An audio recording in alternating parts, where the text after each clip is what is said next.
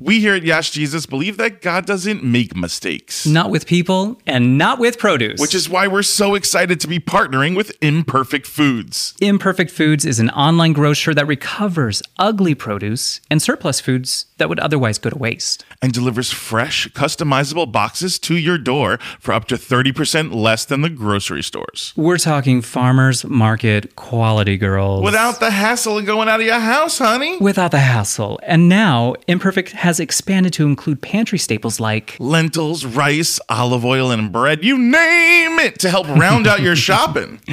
Girls, I just got my weekly shipment of Imperfect produce, and let me tell you. Ooh, spill it, girl, spill it. I got this ugly little watermelon that puts the pretty little peach in Call Me By Your Name to shame. That's the tea. Trust me, you're going to want to get in on this. To get your first shipment of perfectly imperfect farm fresh produce, go to imperfectfoods.com and use the promo code YASJesus. That's YASSJESUS. Welcome to Yas Jesus. We aren't spiritual leaders. We aren't theologians. Or prophets. Or even really that sure of what we're doing. We're just two lost sinners who love the Lord. And want to open up His grace to other people who are on this journey alongside us. This isn't a tutorial on how to be Christian. But rather an exploration on what that actually means. In a safe space. Thank you, and God bless. Hello, kings and queens and in-betweens, saints, sinners, losers, and winners. You're listening to another episode of Yas Jesus. Hi, I'm Daniel Francesi. And I'm Azariah Southworth. And today we believe more than ever that science and faith will see us through this time. We will be seen through this time. Hi, Azzy, how are you? Hi, I'm good. It's hot here in Los Angeles. Yesterday was 97 degrees. You're looking hot with your shaved head. Go on. Yeah, I had a moment yesterday in the bathroom. I couldn't do this long, shaggy hair anymore. I like it nice and tight. Come to Jesus moment. It was a come to Jesus moment. You also changed your Instagram from your name to Religious Trade. All right, call me out. No. Well, I remember we were at an event and some guy pointed at you and go, "That's Religious Trade," and you haven't been able to let that go. I know.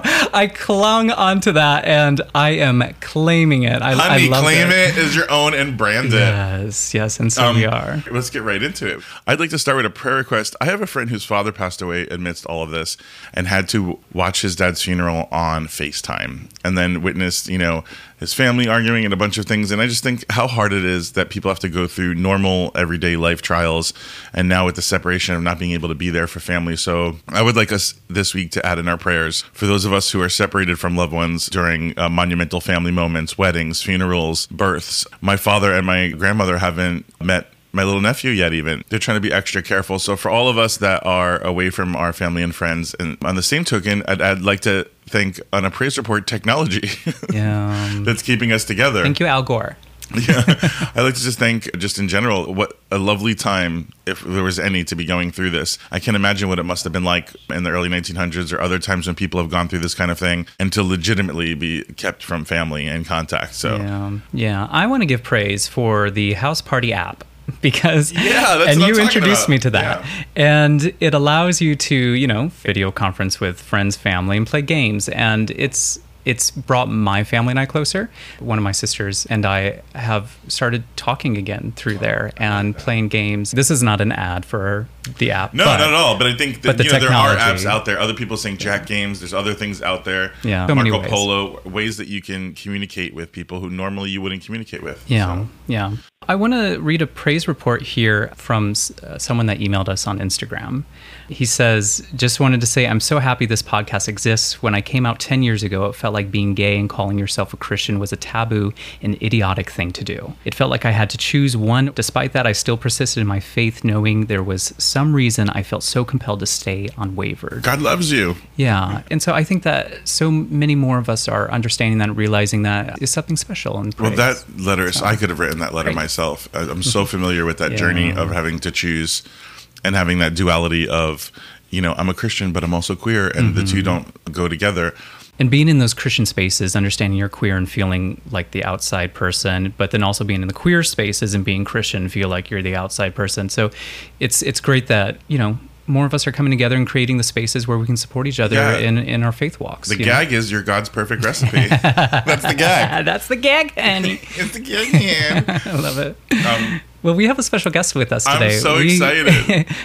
They are a friend of the show. Yeah, I would say it's our Yash Jesus' official spiritual leader. Yeah, for real. And we are going to pop in with this gentleman every once in a while just to help us kind of clear our minds, get right with God, get some clarity on things. And so today we have with us Ross Murray. Yay. He is the Senior Director of GLAAD's Media Institute. And so he's always behind the scenes, but on the front lines when it comes to faith and LGBTQ issues in the media. But he is also a consecrated deacon within the Evangelical Lutheran Church in America, also known as ELCA. And he founded a nonprofit called the Naming Project, which is a faith-based camp for LGBTQ youth and their allies. So welcome, Ross. Welcome, Ross. Hi, thank you. It's good to be here. Yeah, we got the freaking deacon in the house. Oh, I love freaking deacon. I'm going to use that. I love that. Right after I got consecrated, my husband gave me a gift that he found on the sidewalk, and it's a laminated piece of paper, and one side of it says Deacon Official Business, and the other side says Deacon Emergency. And it's in my office at work, and I sort of flip it over depending on what my mood is in that time. I love it. Ross, first of all, thank you so much for all that you've done. You've been so instrumental in helping us get Yash Jesus off the ground. Just knowing that you were there gave us so much confidence. Your recommendation of guests, your just insight has been so invaluable to us, and we appreciate you. And we're so finally to have you finally here on the pod. Yeah, I've loved this project so much. I think it's been a really important conversation. There's a lot of queer Christian organizations and groups and things, but I love that this is broadcasting out really an unapologetic, super queer, super Christian-y, and not afraid of anything, it feels like. So that's why I love being here, and why I'm happy to be talking to you. Ross and I have a long history. We met initially. Ross is the person who media trained me on HIV and AIDS for the very first time in a 4-hour intensive lesson. I felt very equipped after that to be an advocate. We sat down on the phone and he just walked me through the entire dialogue in the Bible of how to handle that stuff. So Ross, you wear many, many, many hats. Yeah. Now I'm calling this episode Call the Deacon, because this is a time where shit is just getting crazier. And it just feels like this whole thing is just getting weirder and weirder. We don't know what to do yet. Right. We were hoping you knew, know? Right. And I feel like this is a good time to kind of lean in onto our spiritual leaders. So, Ross, guide us. What's going Step in and take over. Yeah, no one ingest bleach. That's important. Chloroxychloroquine. It goes really well with a Tide Pod garnish.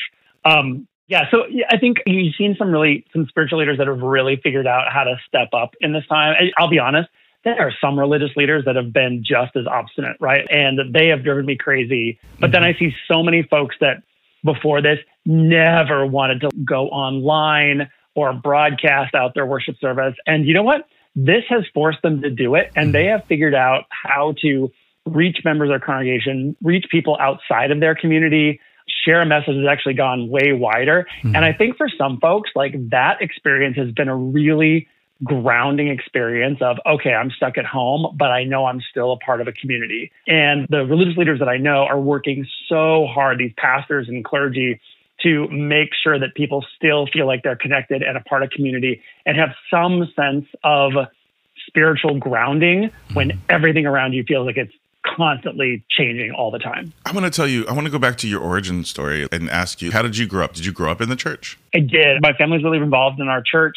I have always been Lutheran, which is not the biggest denomination. You ever see popular depictions of Lutheranism? It's the Frozen Chosen or the Garrison Keillor stories or stuff like that. But I've always been really involved, a ton of youth stuff, went to and worked at a Lutheran Bible camp. And that prompted me from there. I went from all that activity in high school to going to college and getting a degree in youth and family ministry. And then on to seminary, where I got a master's degree, which is what I needed to be a deacon. All this stuff really well integrated for the most part in my life. I kind of came out in college. I was kind of out and proud and very active in campus ministry and didn't see that conflict. And so I felt really comfortable. I didn't realize other people had the same kind of conflict until after college, I joined this traveling music ministry team program, and they didn't quite know what to do with me. And they clearly had queer people before, but I was just vocal about it. So your family had been very accepting, though. Yeah, my family was fine. I feel like I had one awkward conversation with my mom when I kind of first came out, but that's also because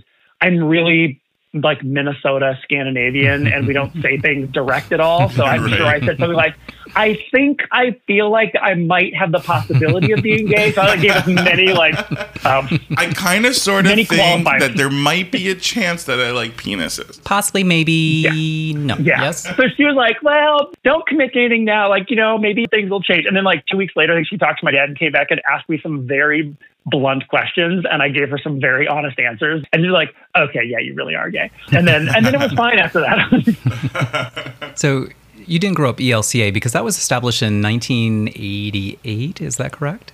Yeah, it was, I think, 88 or 89. So it's odd. People older than me will talk about what predecessor body they were a part of. And I honestly can't remember what mine was because I was too young. I was like a kid. So I pretty much identify with the ELCA as a denomination, knowing that I came from 3 other bodies. Because one thing about Lutheranism in America is it's so tied to immigration. And I think Lutheranism has great theology. We have a really strong emphasis on grace, on understanding that there's nothing that we can do to really earn God's love and favor, but that God gives us this gift of grace and our salvation comes from God and we don't do anything to get it. It just happens. I think that's great and accessible. And every time we've always been so lutefisk and Jello and those kind of insider jokes actually takes away from the reality of how good and rich Lutheran theology is. And we've been working at getting better at that. There's clearly Lutherans that are not German or Scandinavian, and that's been growing. And I think that's been one big focus for us as a denomination is to make sure that we really put forward, we are driven by people who believe in grace through faith, and that's what's going to reach people, not lutefisk and Jello. And one of the ways that their theology has evolved over the time is the ELCA church kind of broke off of a Lutheran denomination to become affirming. Is that correct? They didn't break off. There are some other Lutheran bodies. So the ELCA is the biggest one in the United States. And then there's some smaller ones. The next biggest one is called the Missouri Synod, which is not only in Missouri for some reason, but that's more conservative. They will not allow women to be pastors. They are clearly not having an LGBTQ conversation. And then there's the Wisconsin Synod. They think the Missouri Synod is going to hell. And then there's smaller and smaller ones from there. So the ELCA is the big one, which also means we have a bigger range of opinions. And there's a long kind of politicky history around this. But in 2009, the denomination voted in their assembly. They use this really wonky language. We found ways to publicly recognize publicly accountable lifelong monogamous same-gender relationships. And then how to find ways to allow clergy and deacons who are in relationships to still be ordained or consecrated. Where previously, if you were gay in the ELCA, you had to be single and celibate. And if you were in a relationship, you'd get defrocked. A non-practicing homosexual. Right. Yeah. But what's interesting is that sort of opened the door to be able to do other stuff. And there are still folks that are angry about this. If I go to certain places in the country or conservative congregations, I just say 2009 in Lutheran churches, they all know what I'm talking about. That was the gay vote. Oh, wow. Yeah. So we hear a lot of stories of a lot of oppression and pain that being gay and being in the Christian church has caused. But it seems to me that with your story that you were, for the most part, able to navigate both pretty smoothly and integrate them into your life as you were pursuing religion. Is there anything that you think helped you? One thing I think that helped for me to accept myself and understand myself really well, I had a really good pastor who probably took a lot of shit from me as an angsty teenager and as I grew up, became a really good friend. And he was someone who was affirming. He was someone who look, this is where the church is. This is what the policy is. And sort of let me know that, but also was really affirming for me. If I had a bad experience with my pastor or with my parents, I think I'd be a completely different person. But what a great example for community and family to rally around somebody, because look at the path that you ended up taking, helping so many people. Yeah. I think it's interesting. He's someone who encouraged me to become a pastor. People don't talk about deacons; they talk about pastors. And then when I say I'm gay, and at the time I was a policy well, you can't. He knows church politics, and he sort of said, "I think you'd be really well equipped. You should be one." He goes, "But you know what? I don't know if I see in your lifetime that policy being able to change." When the vote happened, he was there at that convention, and he said to me, "Oh, I'm so happy that I was wrong." How did you feel when you saw that vote and, now finally you can become a deacon within the church that you love so much? Well, here's Or the was thing. it? I got the degree in seminary. I was not looking to get ordained or to get consecrated. But God And was again, knocking on your door, honey. Well, here's the okay. I got opinions about this. God whipped at you. God whooped at you. I mean, everyone talks about like, oh, you should be a pastor, you should be a pastor, you should be a pastor. And quite frankly, I don't feel called to be a pastor. And to me, I think being a pastor means being a pastor of a congregation. It means administering sacraments and doing baptisms and communion and being, heading a community like that. And that's not what I wanted to do and what I wanted to be. So when the policy change happened, I was like, okay. And then when I kind of looked further into this deacon thing, deacons have a call that is, I love this. They say it's at the margins where the church meets the world. And so it is a calling that is public facing. It's a calling that is grounded from the church, but I'm not tending to the flock of the church. I'm actually intended to be out there doing some good for the world on behalf of the church. And I think that's a really cool thing. Well, one of the ways that you are doing that is Franklin Graham recently set up a hospital in Central Park for the COVID-19 pandemic, right?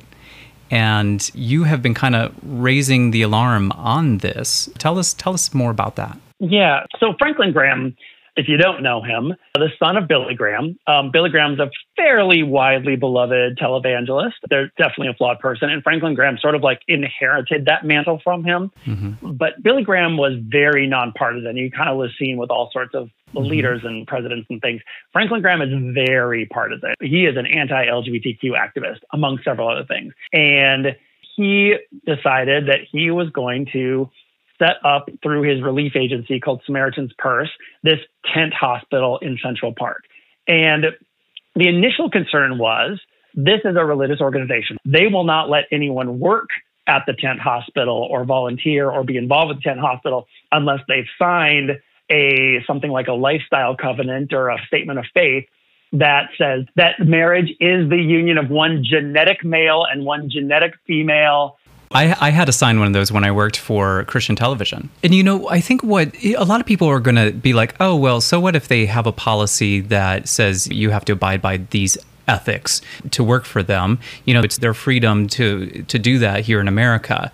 But here's where it really rubs me the wrong way. Ooh, spill it, girl. Honey, the tea is hot. And when you really dive into Christian American evangelicalism, one theology that's really popular is called Christian dominionism. And that is something that Pat Robertson, Jay Sekulow, Franklin Graham subscribe to. And what that theology says and what they believe is that they have to take over all social institutions such as media, education, entertainment, politics, and so on, in order to usher in the second coming of Christ. So today, yes, it just might be a policy of, here, sign this saying that you believe that marriage is between a man and a woman, but tomorrow it's going to be something more. It's small right now, but if we don't speak up and speak out against these injustices, against this flawed, broken, toxic theology that is creating this environment, it's going to progress. And I love that you are standing up and saying no more.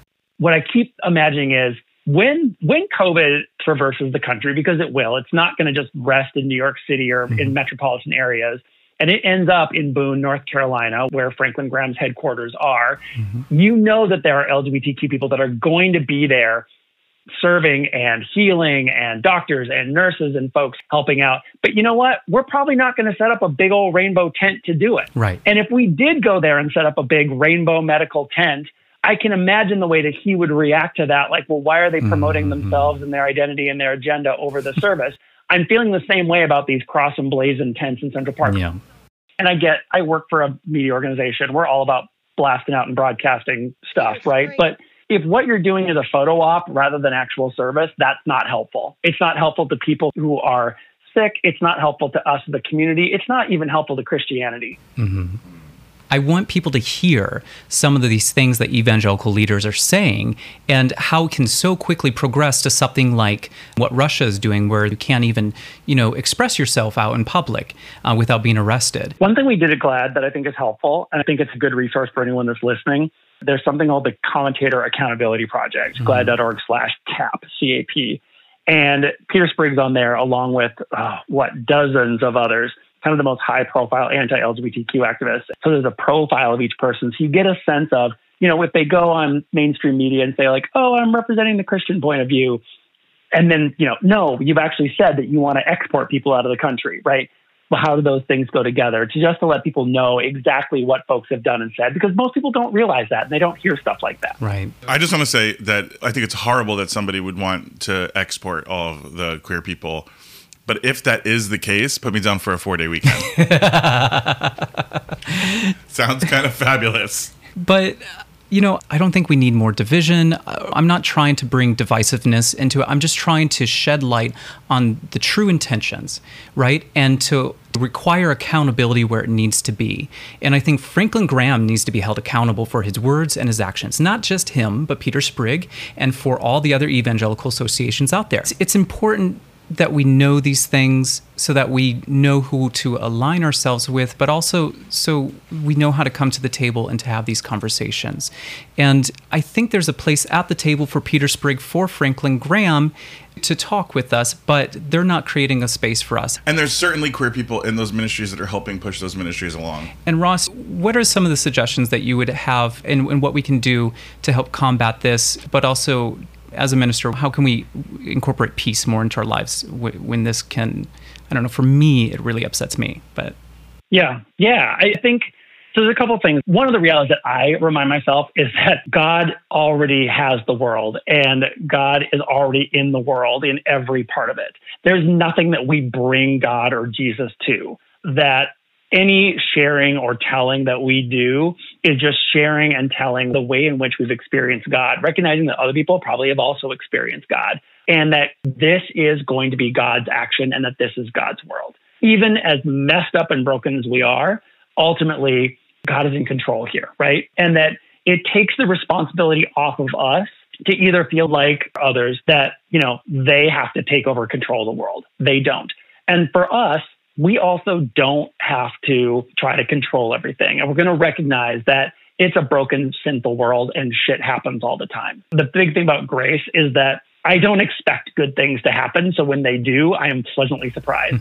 At the same time, I think it's going to be really important for those of us that are Christian and those of us that are inclusive or welcoming or are queer ourselves. We have to be better at vocalizing that. Mm-hmm. We have to be better about talking about it and talking about what it is that makes us believe that LGBTQ people are a part of God's creation. I said before, the joke about the Lutherans that we're the frozen chosen. And part of that is that sometimes we have not spoken up when we should. We don't want to rock the boat. We don't want to make waves. We don't want to make conflict. But I really believe that we proactively talk about this as something that we believe, because if we don't, then that void gets filled with folks that are really loud and really vocal and able to take attention and pull focus. And I'm now making it a part of my practice to make sure that I let people know what I believe, not in a way that I say, you have to believe the same way I do, but at least to let people know that there's some alternative. And then people ask me questions about it. They want to follow up. They want to hear more. The thing I've sort of learned through the Naming Project, and I'm thinking about this, of how to teach other pastors and youth ministry folks this as well. There's a lot of these like para-church organizations of like, do your mission trip XYZ or go to this youth gathering or something like that. And I want people to start asking, what's the theology behind the organization that's running this? If I give you money, is that going to go into a campaign that's going to ban healthcare for transgender people, right? Is it, or at a minimum, are the youth and people in my church going to be safe participating in you? I've got a gay kid. Is he going to be safe in this place? And I think those hard questions are going to produce hard responses, but they've got to be asked, because right now the default understanding of Christian is anti-gay. And I also feel like they have to be asked before it's too late. Like, a pregnant mom who's gay affirming, you would ask her, are you going to raise your child in the church? Yes, I am. Well, when around 13 to 16, when he comes out and says he's gay, what are you going to do? I love him no matter what. Great. Will he still go to the church? I hope so. Well, then what if the church isn't gay affirming? Well, then I'll leave the church. Well, find out now while you're pregnant if your church is gay affirming before raising your child in a place that might not be safe for them mentally as they're growing older. We need to like hold our pastors and our churches accountable and start asking them, hey, I love gay people. I am a gay person. My brother's gay. My mom's gay. Whatever the situation is, and say, how are you on that policy? And if they don't align with your beliefs, then you're in the wrong place. Yeah, churchclarity.org is a great resource to find out if your church is affirming, or get your church to go to churchclarity.org to state where they stand. I just don't think it's enough now to say, oh, we're okay with you coming in here with your partner and you guys sitting next to each other and holding hands and saying hello, but then you can't be an elder in the church. You can't climb up in the church. You won't ever be asked to be a part of certain activities. You'll never be affirmed in this church. You can't get married here. You can't get baptized here. Like if you have a child, that child will not be welcome in our daycare. Like we need to make sure. But we do have a choir and a passion play we'd like you to participate in. Yeah, and a collection plate. We'd love to put your money in.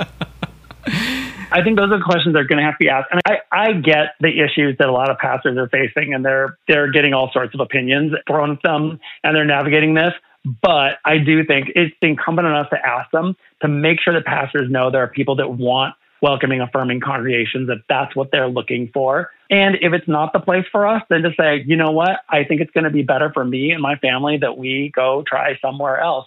And to bring it all back to COVID, I think we have an opportunity right now that people can go experience and be a part of different kind of faith communities, different kinds of churches, different kinds of worship experiences now, more than they ever could before. So there's an opportunity to say, okay, I do really care about this community. I do like this kind of worship. I do like how this is an affirming place. And it's weird to feel freer to do that because we're all cooped up at home.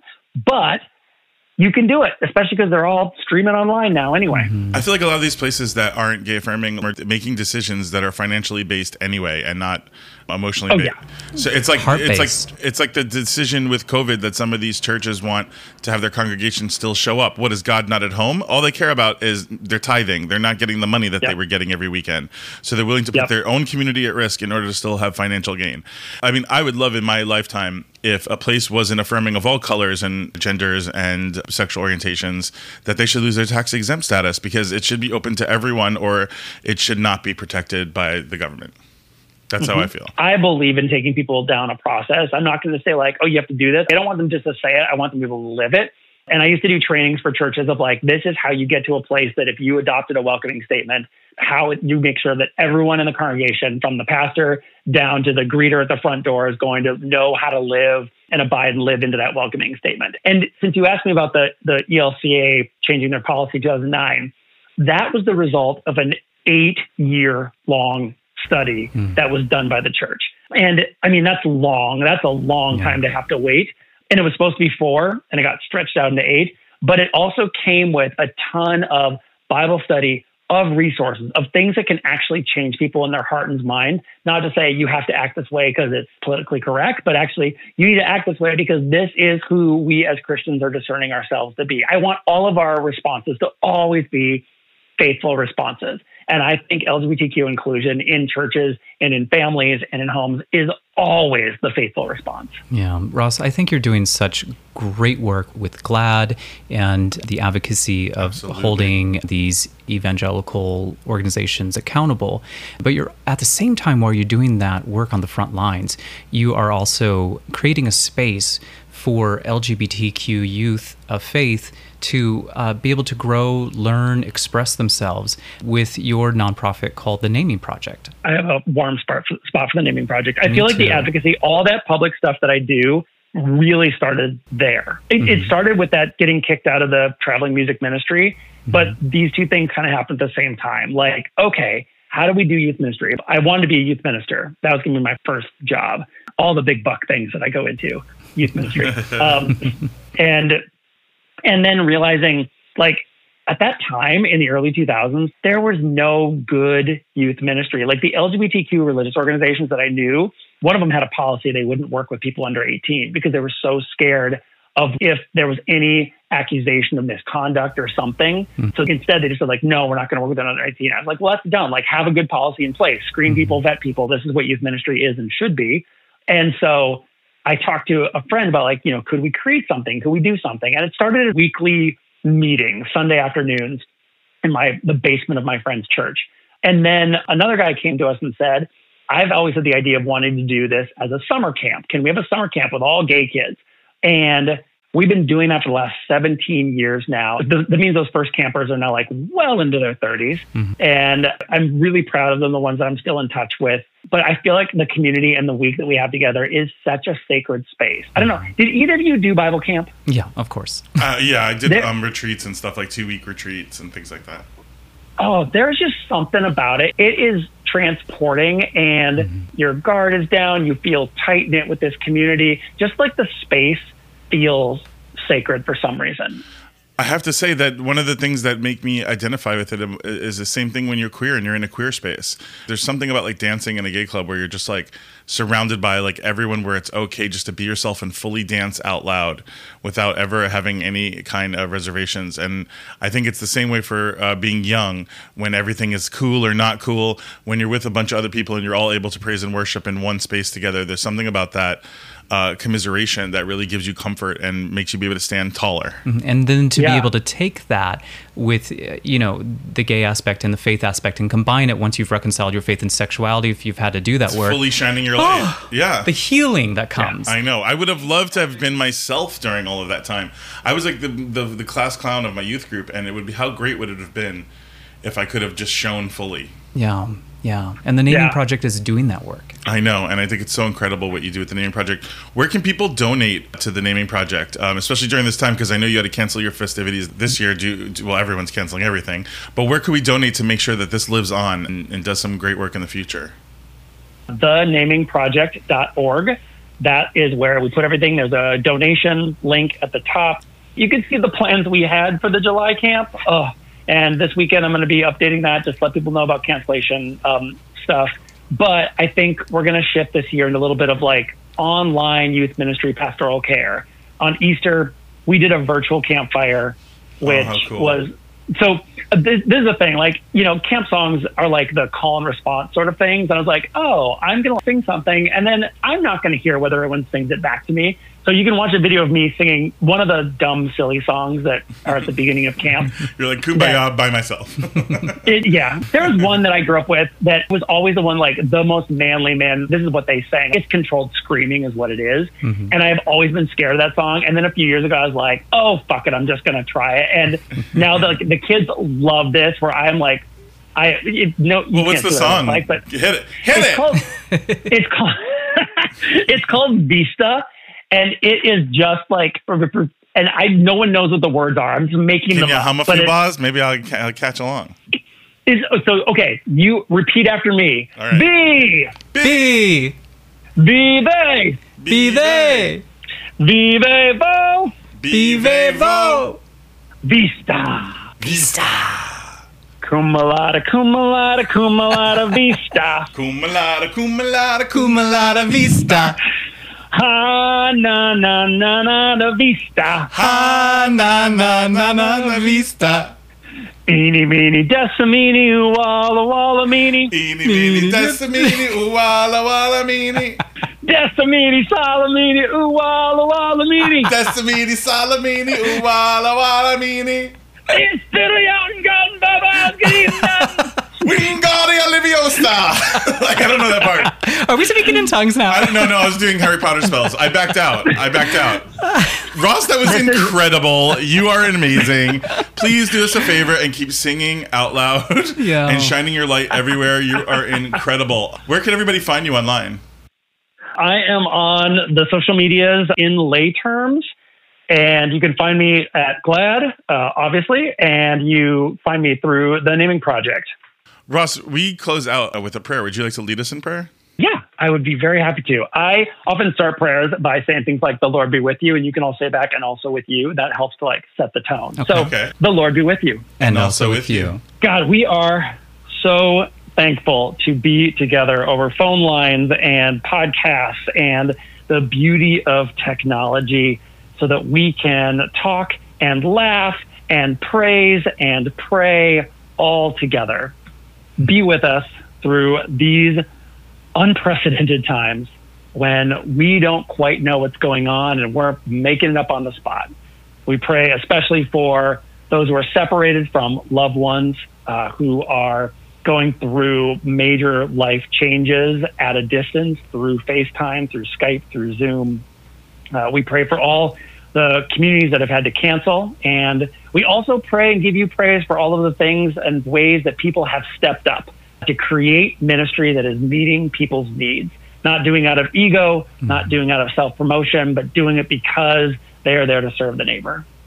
And we pray that you will continue to give us strength, give us wisdom, keep us from injecting or drinking anything stupid, and that we can protect and care for our neighbor who wants this to be over quickly, but we know we've got a long way to go. But we know that you are there with us, watching, praying, laughing, crying sometimes too. We pray all of this in Jesus' name. Amen. Amen. Ross, thank you so much for joining us today on Yas Jesus. Yeah, this won't be the last time. Definitely not. I'm Daniel Francesi, and you can find me at What's Up Danny anywhere online. And I'm Azariah Southworth, and I recently went through a rebranding, so you can find me by just searching my name or Religious Trade on Instagram. Thanks so much for joining us on Yes Jesus. If you have a prayer request or a praise report, or you think that you might be a good guest or know someone who might be a good guest, please reach us at pray@yasjesuspod.com. And if you'd like to find us online, you can find us at Instagram, Twitter, or Facebook at Yas Jesus Pod. Thank you so much for listening to us once again on Yas Jesus. Bye. Bye. Keep praising the Lord.